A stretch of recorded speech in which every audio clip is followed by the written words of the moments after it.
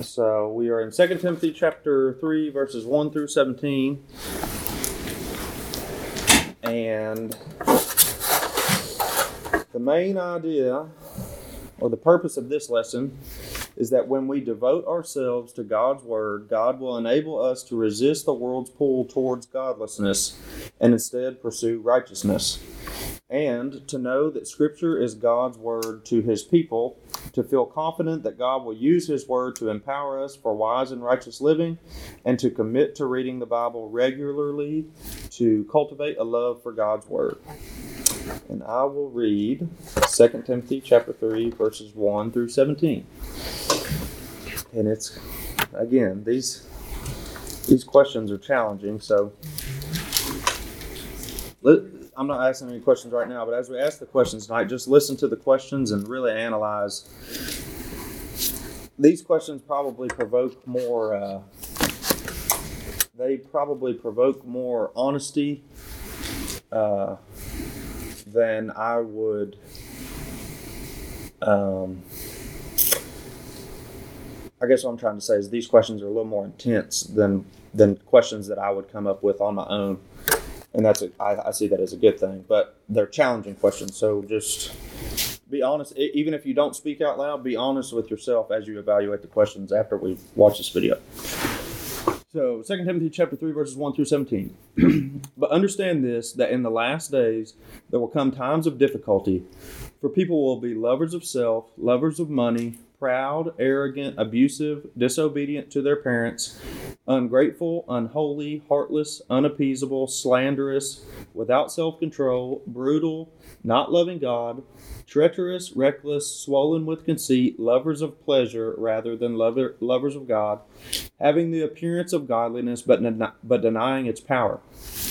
And again, remember that Paul's talking to Timothy here about encouraging him in his faith. I just want to remind you all who's speaking and who's being spoken to.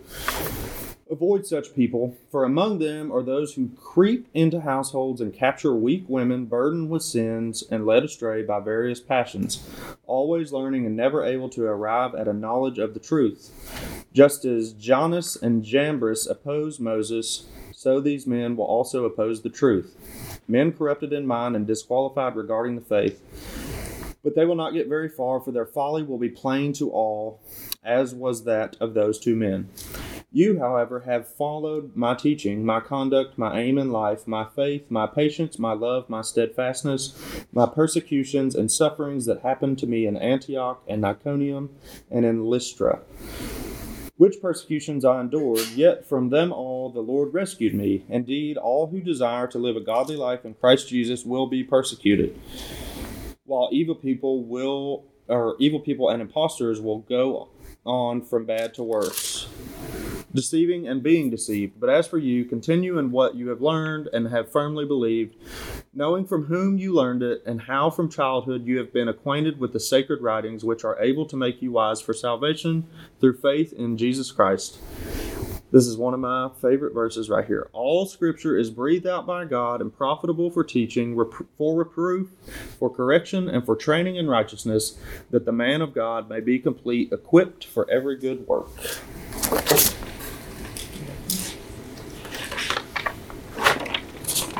Play the video, Josh. Please.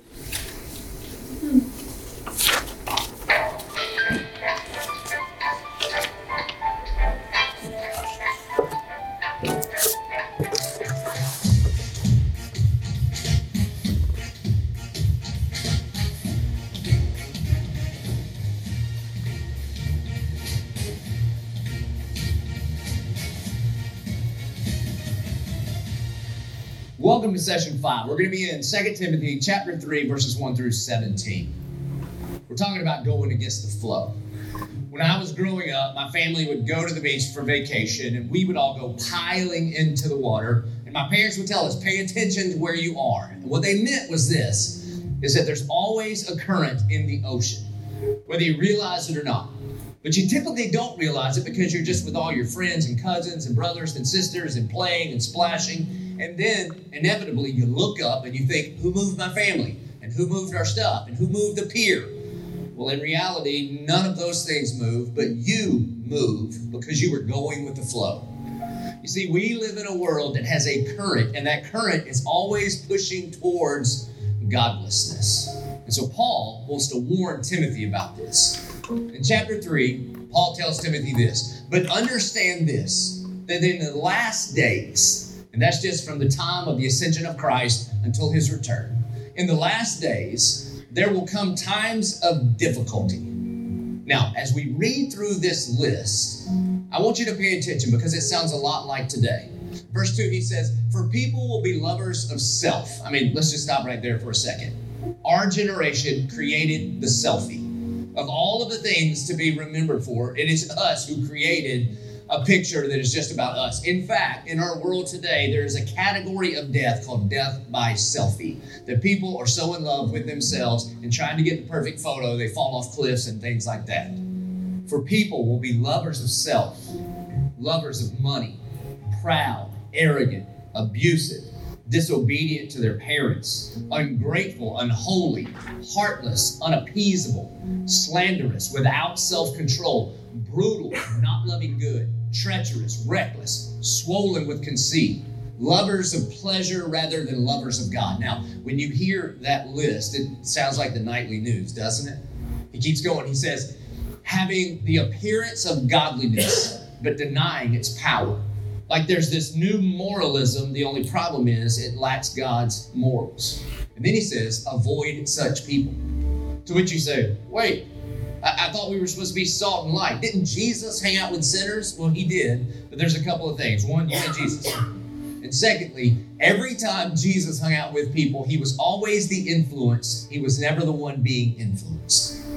Paul goes on to warn Timothy, for among them are those who creep into households and capture weak women, burdened with sins and led astray by various passions, always learning and never able to arrive at a knowledge of the truth. There's a couple of things here. Wherever the good news of the gospel of Jesus Christ flourishes, so do women and children. And also he says, pay attention. Be weary of the people, particularly like Bible teaching kind of people, that always ask questions and they rarely make statements. They really intend to say things like, did God really say, or is that what the Bible really means? And then he gives a couple of examples. Just as Jannes and Jambres opposed Moses, so these men also oppose the truth, men corrupted in mind and disqualified regarding the faith. But they will not get very far, for their folly will be plain to all, as was that of those two men. You, however, have followed my teaching, my conduct, my aim in life, my faith, my patience, my love, my steadfastness, my persecutions and sufferings that happened to me at Antioch and Iconium and Lystra, which persecutions I endured, yet from them all the Lord rescued me. Here's what he's saying, is that from Genesis 3 until today, our culture has been drifting towards godlessness. Just like Adam and Eve reached out for the forbidden fruit because they were looking for something other than the one true God for satisfaction and security. Anytime we do that, and we live in a culture that does that nonstop, then we are drifting towards godlessness. And then he says, but you, however, so Timothy, here's your warning. Don't go with the flow. You, however, have followed my teaching, my conduct, my aim in life, my faith, my patience, my love, my steadfastness, my persecutions and sufferings. Here's what he's saying. Timothy, not only have I discipled you with my words, but I have also discipled you with my life, with my example. And then he says, indeed, all who desire to live a godly life in Christ Jesus will be persecuted. If you believe the word of God and you follow in the footsteps of Jesus, you will come up against this culture. If you begin to stand on the truth of the word of God and believe what he says about all kinds of things, about love and life and marriage and family and all of these kinds of things, then this culture will come against us. And in fact, if you haven't bloodied your nose against this culture, it could be because you are just going with the flow. He goes on to say, while evil people and imposters will go on from bad to worse, deceiving and being deceived. But as for you, continue in what you have learned and have firmly believed, knowing from whom you learned it, And then you may ask, all right, well, Paul, then how do we do this? How do we not get swept up in this godless current? And here's Paul's answer. He says, and how from childhood you have been acquainted with the sacred writings. He's talking about the scriptures, which are able to make you wise for salvation through faith in Christ Jesus.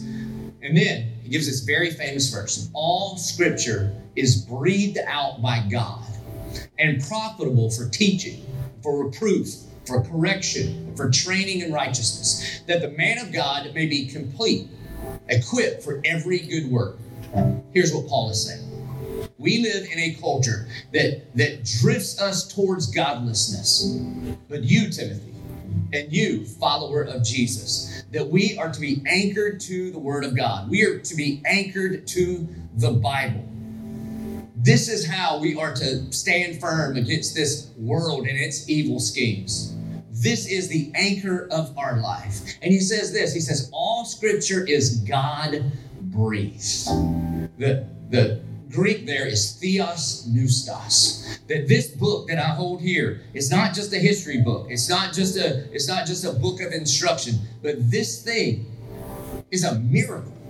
This is God's very word to his people. It's theos neustos. I can only think of 3 things in all of the world that are theos neustos, that are God-breathed.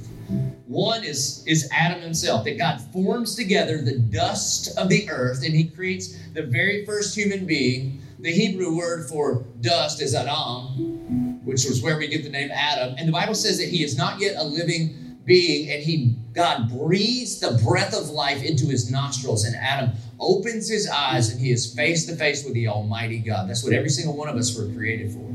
That's why the temporary things of this world just won't satisfy. Theos neustos, God breathed. The second I can find is this, is that after the resurrection of Jesus, the apostles are hiding in the upper room because they're afraid that maybe they're going to be arrested next. And Jesus, in his glorified body, appears in this room, and the Bible says that he breathes on them. I mean, I don't know how this went, but I don't know if it was one at a time. He walked up, hey, Matthew, hey, James, or if it was like a birthday cake and he got them all together and said, but God breathed on them. What's happening there? See, I think what is happening is that the second Adam, Jesus, accomplished what the first Adam did not. And now God is breathing life into his apostles, saying, you will receive the Holy Spirit and you will be the new creation. It's a really, really big deal. The only other thing in all of humanity is the scripture itself. That this is God-breathed. So may you love the word. May you abide in his word. May you live the word. May you anchor yourself to the word. Jesus says this in John 15. He says, abide in my word and I will abide in you. That David in the Psalm says, delight in his word. You know what it means to delight in his word? That's different than just kind of lightly reading it. That's like being obsessed with it. Ever been obsessed with something? I know you have. Maybe you know this feeling. When you're sitting on the couch and maybe you or your roommate or you and your wife are obsessed with some streaming network kind of show that's on. And then it turns off. And then the countdown begins. 10, 9. And you look at each other and you're like, should we watch another one? I know it's 30 minutes past our bedtime and we're going to hate it tomorrow, but I think it's worth it. Let's do it again. But what David is talking about, what Jesus is talking about, and here what Paul is talking about is may we be obsessed with the Word of God.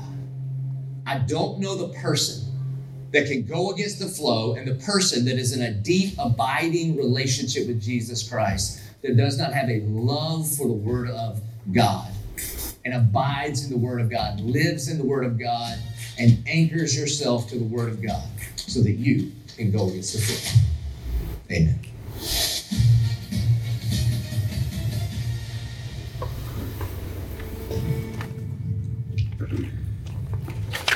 Alrighty, Joby opened the session by highlighting the reality that the world as we know it is constantly pushing us towards godlessness. And this portion of Paul's letter to Timothy serves both as a warning and an encouragement.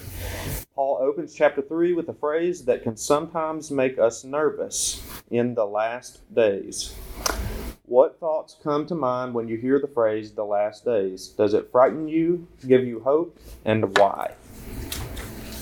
Well, based on what he said, we're living in the last days. The time between, he said, the time between the ascension and the tribulation. So we're in the last days. I think that's the way he phrased it anyways. Is that right? Anybody catch that? Mine says the words last days are more than a prediction. They are also an assessment of what was happening in Paul's time. I don't know if that makes a difference.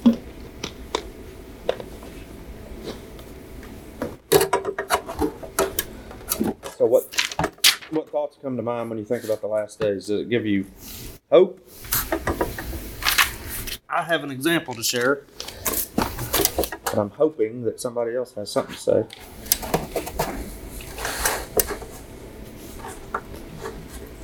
It feels like it. I mean, but it feels like it.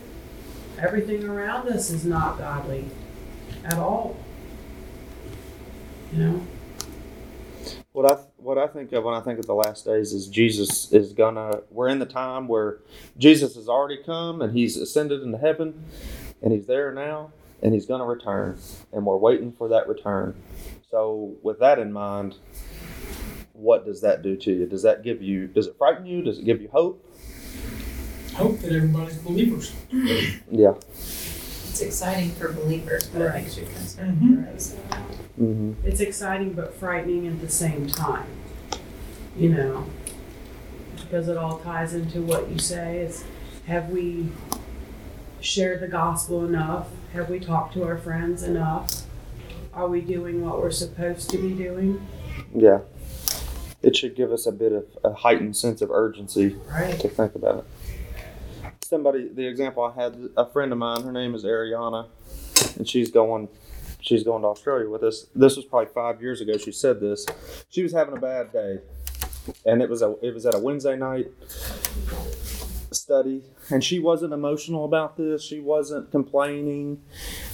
She was just sort of talking about the drudgery of life, which we all go through. Just, we're working, we're raising kids, and these are good things. These are godly things that we participate in, but it's exhausting sometimes. And she just said, not in a complaining way, she just sort of said, I cannot wait for the day that I get to meet Jesus face to face. And it was the first time that I've ever heard somebody say that and mean it, sort of. Like, this world is a mess, and I can't wait until I get to be with Jesus. And when I first heard it, I was like, that's a depressing thought. But then I thought, no, it's really not. Again, this was 5 or 6 or 7 years ago when this happened. So I was quite immature in the faith probably at that time. But when she said it, it was, as I kind of consumed what she said over a couple days period, it really meant something to me. And I still think about it. But a lot of people get all tied up in the second coming. But each of us, we're only here a short time. Whether he comes 10 years today or 50 years from now, It ain't gonna make any difference to me, because I ain't gonna be here. I'm gonna meet him before that happens. So, And if it is tomorrow, you're gonna be on his team anyway. that's right. That's what that Muslim fella that I haven't talked to him in several days or weeks, but he was asking me about Judgment Day. What do Christians believe about Judgment Day? And it's sort of a topic that I ignore because it's complicated, it's complex. I don't have all the answers, and if I'm with Christ, it doesn't matter for me. I'm already covered. We're each gonna stand Judgment Day, Yeah. Well. whether it's at the end of time or end of our life. Yeah. He meant the end. He meant the end of time when he was asking the question. And if the end of time is tomorrow, and we're believers, we've done all we can do. That's right. So I don't need. There will be a season of life where I dig really deep into those things, but it makes my brain hurt. And I feel like my thoughts just go in circles when I'm thinking about it. You should always live like he's ready to come in the next few minutes. Yeah. which I'm guilty of not doing that at times. So Paul says in the last days there will come times of difficulty, and he tells us why. In verses 2 through 5, he includes a long list of sinful behaviors that people will assume upon themselves. People will be lovers of self, lovers of money, proud, arrogant, and many other things. Question: looking at this list, to what extent would you say Paul describes our time, and which of these sins stands out especially prevalent today? Does anybody want to read that list? I got it. Go ahead. Lovers of self, lovers of money, boastful and proud, demeaning, disobedient to parents, ungrateful, unholy, unloving, irreconcilable, slanderers, without self-control, brutal, without love for what is good, traitors, reckless, conceited, lovers of pleasure, not God, holding to the form of godliness but denying its power. Took it upon myself to underline some of them that stood out to me about myself, and not that it's my overwhelming foundation, but I have a tendency to be a lover of self, a lover of money, ungrateful, especially, without self-control, and a lover of pleasure rather than a lover of God. And those aren't always, we would all be lying if we said that at times we didn't participate in some of these things. So I went ahead to open up the conversation by saying I am guilty of some of these things myself. So that's what I thought. When you read it, it's not just condemnation of those that aren't believers. It makes you realize that we're all, even believers, susceptible at times to that. Oh yeah. It also points out that mankind had changed since he wrote that letter over 2,000 years ago. Because they had that problem back then. We still got the problem. Yeah. And each generation thinks it's worse than it was before.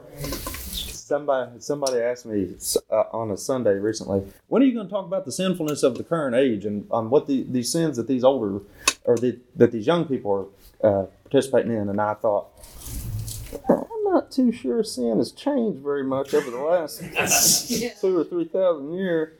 We're all sort of doing the same stuff we've always been doing. We just have the news to tell us about it a lot. Social media. Just get on social media right here. Yeah, it's just in your face. And now it's glorified by the culture instead of condemned. We were talking about, a friend of mine was talking about how blatant witchcraft is in everything now. I mean, it's everywhere you look. It's in cartoons, it's everywhere, and it's on kids' games, you know what I mean? And it's made out to be like it's fine, it's normal, you know?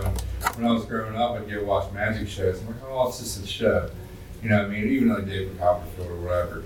And I was like, no matter what, the Bible's very serious when it comes to magic, you know what I mean? It says what it says, and it's like you're labeling yourself that, and it's like we all find it acceptable now. And it's wild the way the culture has instilled that into us. Mm-hmm. Like, just over the years. I was like, even reading 2 Timothy here, I was like, I feel pretty good sometimes about things. I'm like, oh, yeah, I'm on the right track. I'm doing what I'm supposed to be doing. There's no way I pick up that Bible enough every single day. Yeah. I watched a YouTube video. They said if we treated our Bibles like our phone, the guy rolls out the bed, grabs the Bible, and starts reading it. He's in the bathroom reading the Bible. I'm like, that ain't me at all. Yeah. Yeah. Same. Not in the love of the Word like I should be. Mm-hmm. That's one thing that spoke to me tonight. Yeah. There's a question about that at the end, so let's. It hits pretty hard too, if I remember correctly. So, which of these things do you all struggle with personally? How do you seek to put these sins to death? The list that we just read. What of these are you guilty of? I'm brutal. Brutal. How so? If I get my feathers ruffled, I can be downright terrible. Yeah. I'm also brutal. You circled it. Underlined it. I underlined half the list, so don't feel bad. Self-control, lovers of self, I'm sure. I guess it's sometimes boastful. I try not to be. Maybe it's perceived as boastful, but reckless. I'd say we're all guilty of lovers of pleasure Yeah. rather than lovers of God. Well, though we don't want to admit it.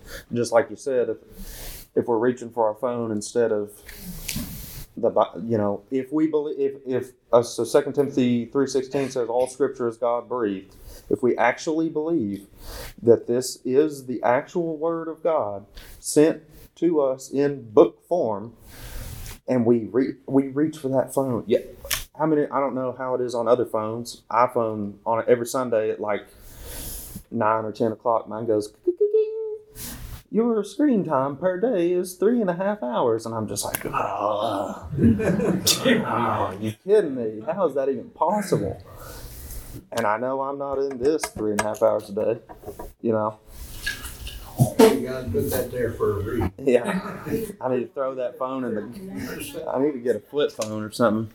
But I don't know how it counts all that stuff. Leave your Bible on your phone. I can't, that's a distraction to me. I'll get on there and then next thing I know, I'm on Amazon buying something silly. I've been focusing hard on ungrateful. So I thank God every day for my job, or for your protection over my job from Him, because I'm in the railroad business and it's dangerous everywhere. People die every day. And so I'm like, I pray for these things and I thank Him for the job, but then I'm out there and I'm complaining because it's raining. I'm complaining because I got to walk. I'm complaining because I messed something up. And then I think about how long they wandered around in the wilderness for 40 years because they were just complaining. That was the thing that kept them there. It kept them from entering the promised land, and I was like, I know God doesn't like a complainer. So I'm like, every time I'm like, sorry God, thank you for the rain. It's all pull me off. You know what I mean? Whatever it might be. I try to look at it as a different viewpoint. That's what I'm dealing with now. I was listening to a sermon of his today about, he preached on the Sermon on the Mount a couple years ago, and I'm listening to him. And he directed the crowd, the audience, to, I can't remember, it must be in Philippians maybe, it says do all things without complaining or grumbling. Do everything without complaining or grumbling. And everything means what? Everything. Everything. And that is terribly difficult to wrap your mind around.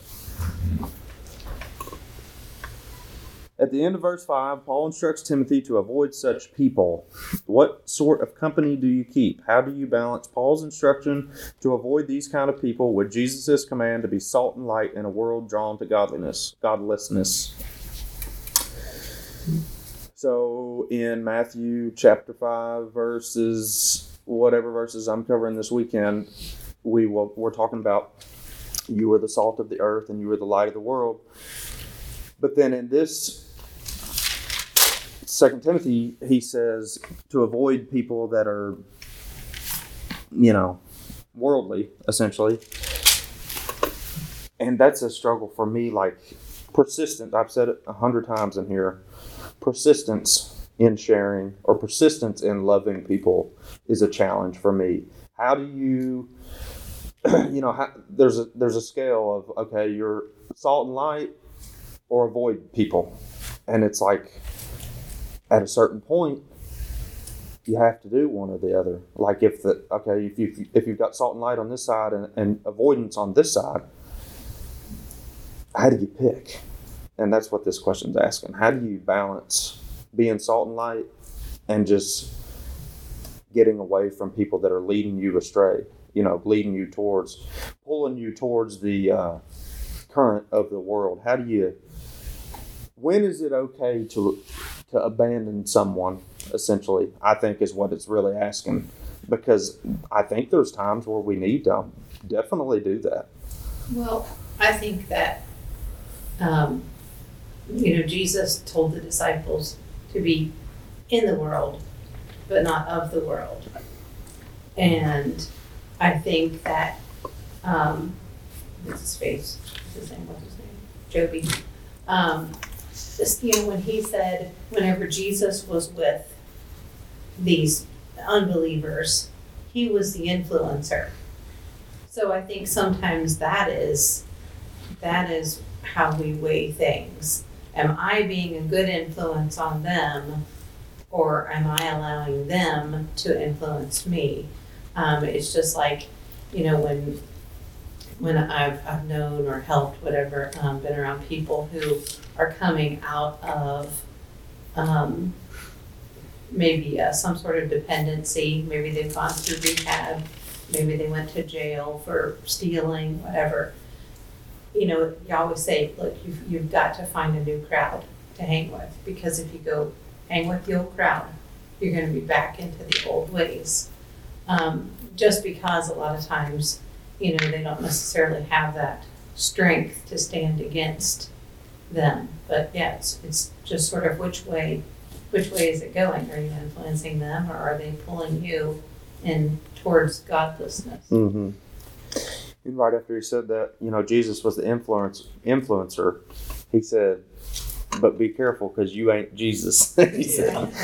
So I've got half this list underlined, you know. So I'm thinking, how am I gonna maybe disciple somebody or minister to somebody not to be a lover of self when I myself have it underlined? You know, we're all lovers of self. It's unavoidable. But I just think, my gosh, when do I need to depart from this relationship? I think that's answered for us maybe further down into the chapter in verse 13. Evil people and impostors will become worse, deceiving and being deceived. But as for you, continue in what you have learned and firmly believe. You have to decide, is this person just going down the road and they're not ever changing from it? And just as Betsy said, you know, how is it changing your mind? And are you able to stick with what you firmly believe and what is taught in the scriptures? Because it goes on to say, one of your favorite verses there about how the scripture is inspired by God. So how far is that person going away from what you've been taught? How much are they being deceived, and how deceiving are they being? And at that point, that's when you have to draw that line, I think. I think practically too, like I've heard pastors say about counseling, for instance. This is not my words, but I understand the words. I've heard this from many pastors. In a counseling session, I'll give people 3 sessions. And if they don't begin to make corrections in those 3 sessions, I've got to depart from the situation because they're not willing to make a change. And I think when people are sort of unwilling, they begin to just sort of steal your time kind of situation.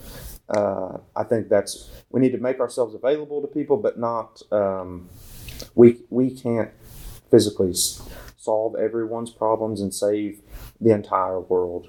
So we have to be strategic in our relationships and how we spend our time and things. This thing really reminded me of when Jesus went to go resurrect the girl and they were laughing at him and he kicked them all out of the house. Because it was like he didn't need them there. They weren't part of that. He needed his circle there that believed in him to make it happen. And then, and even when he went back to his hometown, you know what I mean? He was able to perform very few miracles because they didn't believe. And it's important who we surround ourselves with. And then she would tell me a long time ago, you're either influencing them or they're influencing you. And I'm like, nonsense. I didn't believe it, you know what I mean? And then I had a friend of 20 years, and I would try, like, every time he was there, I'd be listening to the Bible app or something. He was like, oh gosh, he's like, you're listening to that, blah, blah, you know, and he was just all about the world and everything that's going on in the world. And I was like, and so I was trying to minister to him. Well, what I found out is I'm not influencing him at all, but yeah, he was taking me back. Mm-hmm. And so now I talk to him like maybe once or twice every month, you know what I mean? Like it's very seldom here and there. We don't hang out together. So I mean, it hurt because it was like, man, I'm a very loyal person. And 20 years is a long time to be with somebody, you know what I mean? And so it was like, I didn't want to let that go, but at the same time I knew in order to grow in my faith, I had to leave that behind. Mm-hmm. And then I prayed for him. And then the other day, he actually mentioned going to church. And I was like, there you go. I was like, hey, this is awesome. I couldn't have done it being there. Mm-hmm. And I had to do it just through prayer and let God do it. Yeah. One of the most encouraging verses about persistence, because I lack persistence at times, is when Jesus tells the disciples to go into a town and there's people there that will welcome you and you're going to run into people that won't. And when that happens, wipe the dust on your feet, off your sandals and move on, you know. And that's an encouraging bit of scripture. Like, if people are unwilling, don't beat them to death over it. Just move on. So I've got a way, when I read this, that strikes me a little differently than how we've been talking about it. Because if we avoided everybody that met one of those, just one, you'd never disciple him. You'd avoid him, and that's everything. You wouldn't have a friend, either. So, but I just, You could be lucky in the mirror. he lists, I don't know, 10 different like horrible traits. More than But then he wraps it up as saying all these traits, the people that are doing those and have those traits will also though appear to be godly. But they're not godly, they deny God's power and avoid them. You know, because there's people that can follow, I'm not trying to say when you go to a mega church or something that preaches wealth and prosperity, they appear to be godly, right? But if you follow them and put your faith in God under their discipleship, you could be steered in a horrible way away from what the book is saying. I don't know, it's just because there's just no way you can avoid and everyone who loves money or might be proud, because everyone's proud. Everyone is proud of something that wants to. Everybody's been arrogant, probably. Everybody's been disobedient to their parents. I don't know. It just seems like, you could not fulfill the Great Commission if you were to avoid anybody who has done any of these things. But I don't know. That's just kind of the way I read it. It's just. Well, I think too, there's a big difference in, we've all admitted, or many of us tonight have admitted we're guilty of these things. There's a big difference in, me sitting here saying I'm a lover of self. At times I love myself more than I love you all, and more than I love God. There's a big difference in that and not even recognizing that you're a lover of self. So the person that doesn't even recognize these things within themselves, that's not good. And I don't know that confirms. Disciple. Huh? You have to disciple. Because if they don't know, yeah, then they're condemned. Lost. Talking about these are people who are sold out to it. They're just done. They're just that way continuously, and they don't want to change. Like with us, we see it, we say, well, we know it's wrong. They don't see it that it's wrong. Yeah. That's their way of life. Just like in the Beatitudes, blessed are the poor in spirit. If you read these things and you think, oh my goodness, I am a lover of self, I'm a lover of money, I'm proud, you're poor in spirit, essentially. You're thinking, oh my gosh, there's many times where I'm swollen with conceit, and you think to yourself, I need Jesus. Jesus, allow me to cling to you. Those are healthy thoughts. We're all guilty of most of these things, and that reorients us or causes us to repent daily and say, Jesus, I need you instead of me. I don't want to be without self-control. I don't want to have the appearance of godliness. I want to be godly. And I think that's probably the difference. I do. I think, what was the preacher's name? Jogi? Mm-hmm. So I guess he does make a good point about the flow. So it's not about teaching someone or talking to them or discipling, whatever you want to call it. If you go with the flow with them, that's going to pull you away. Yeah. Just like I get that notion. He's saying, if you go with the flow, the world is going to pull you that way. then the current strong, just like Randy was saying, if he stuck around with that dude he was hanging around with, he would be pulled away from godliness and pulled more towards godlessness. And I think that's when we have to weigh the scales. Salt and light, run away. Like, is this going to hinder my faith? And if it's going to, then run, because if we don't run, we're going to be tempted to sin because of the other person's sin. Yeah, it's like you try to disciple them, and you try to teach them and preach them, and, show them what the Bible says and everything, and they don't want nothing to do with it. Mm-hmm. And it's like, eventually, it's like, okay, well, it's like, gotta pray for you from a distance. Yeah. I had a patient the other day, her husband, we kind of got in a conversation, and it was kind of for your sermon Sunday too, when you're talking about, like different countries where there's persecution going on and stuff. So she spoke, I think it was Kurdish, but she spoke some English. He spoke English. But so I was like, oh, so where are you from? You know, and their country is close to Iran. So we were talking about their country, but he's been in this country for about 14 years now. What country is it?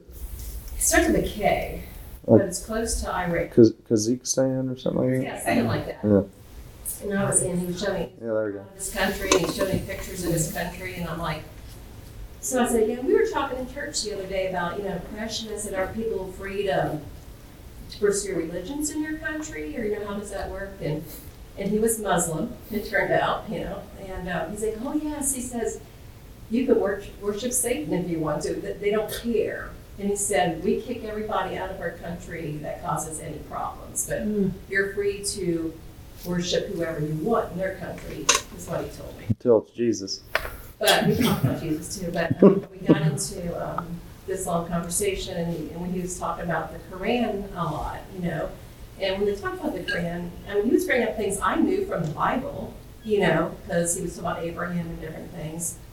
And then he did mention Jesus, and from what he told me, they believe in Jesus as a prophet, and Jesus is coming back, but he's coming back to judge us for making him a god when he's not. That we're going to suffer for that because, Muhammad and all that stuff that came after him. But we had a really nice, interesting conversation. But to me, he had a form of godliness, you can say that, but not, following the right path.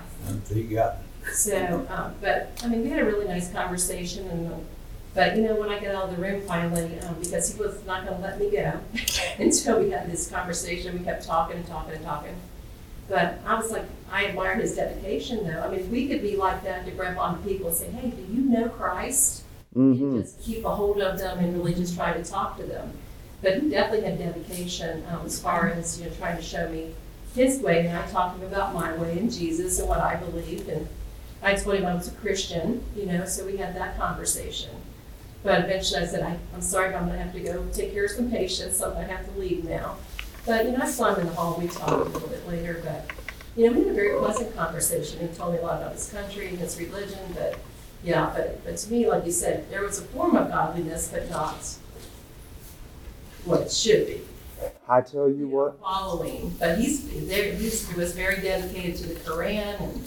And it's difficult. It is so difficult. It's just.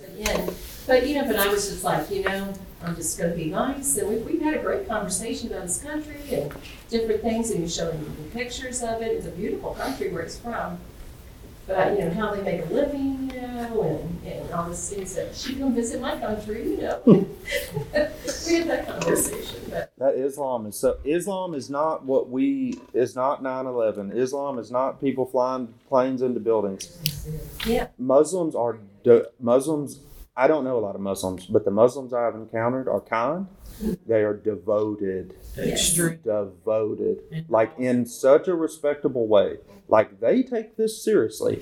If we Christians would take Christianity as seriously as Muslims take Islam, very polite. We'd be on to something. Yes. They live it. Yes. They live the word, by the way the women dress, the food they eat, how they speak.